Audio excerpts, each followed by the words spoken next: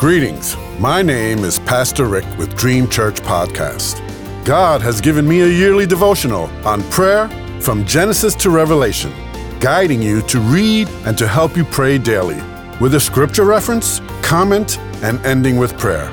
May you be encouraged and walk closer to God, and I invite you to walk with me through this journey. In Jesus' name, amen. Today's scripture reference is for December 23rd.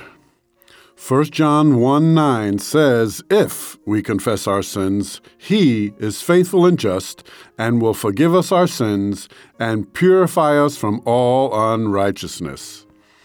Today's comment. The key word here is if.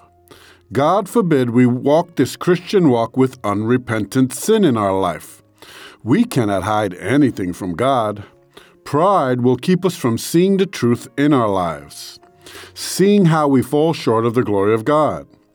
There is no middle ground between light and darkness, truth and lies, righteousness and wickedness, love and hate, loving God and loving the world, and serving God and serving the devil. So as a Christian, we have to always be examining ourselves, testing ourselves to see whether we are in the faith, realizing that Christ Jesus is in us. 100% sure. Beware of doubt. It will hinder your faith.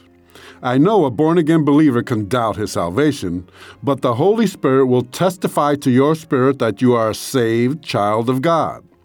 The evidence will be in your walk and talk. It is not because you speak in tongues or even preach the word. It will be because of the love of the Lord in your heart. 1 John 1:6-8 says, "If we claim to have fellowship with Him, yet walk in the darkness, we lie and do not live by the truth. But if we walk in the light, as He is in the light, we have fellowship with one another, and the blood of Jesus, His Son, purifies us from all sin. If we claim to be without sin, we deceive ourselves, and the truth is not in us."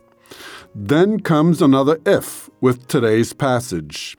The if means the promise comes true to our life, forgiveness and cleansing, if we confess that we've sinned.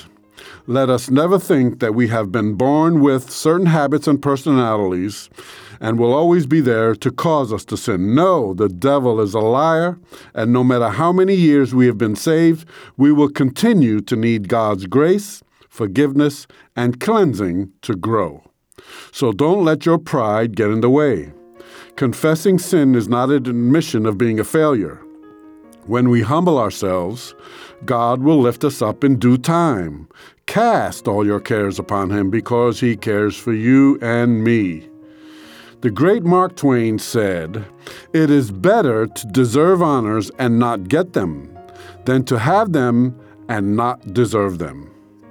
Jesus said to one certain rich young ruler who kept the commandments, "You still lack one thing.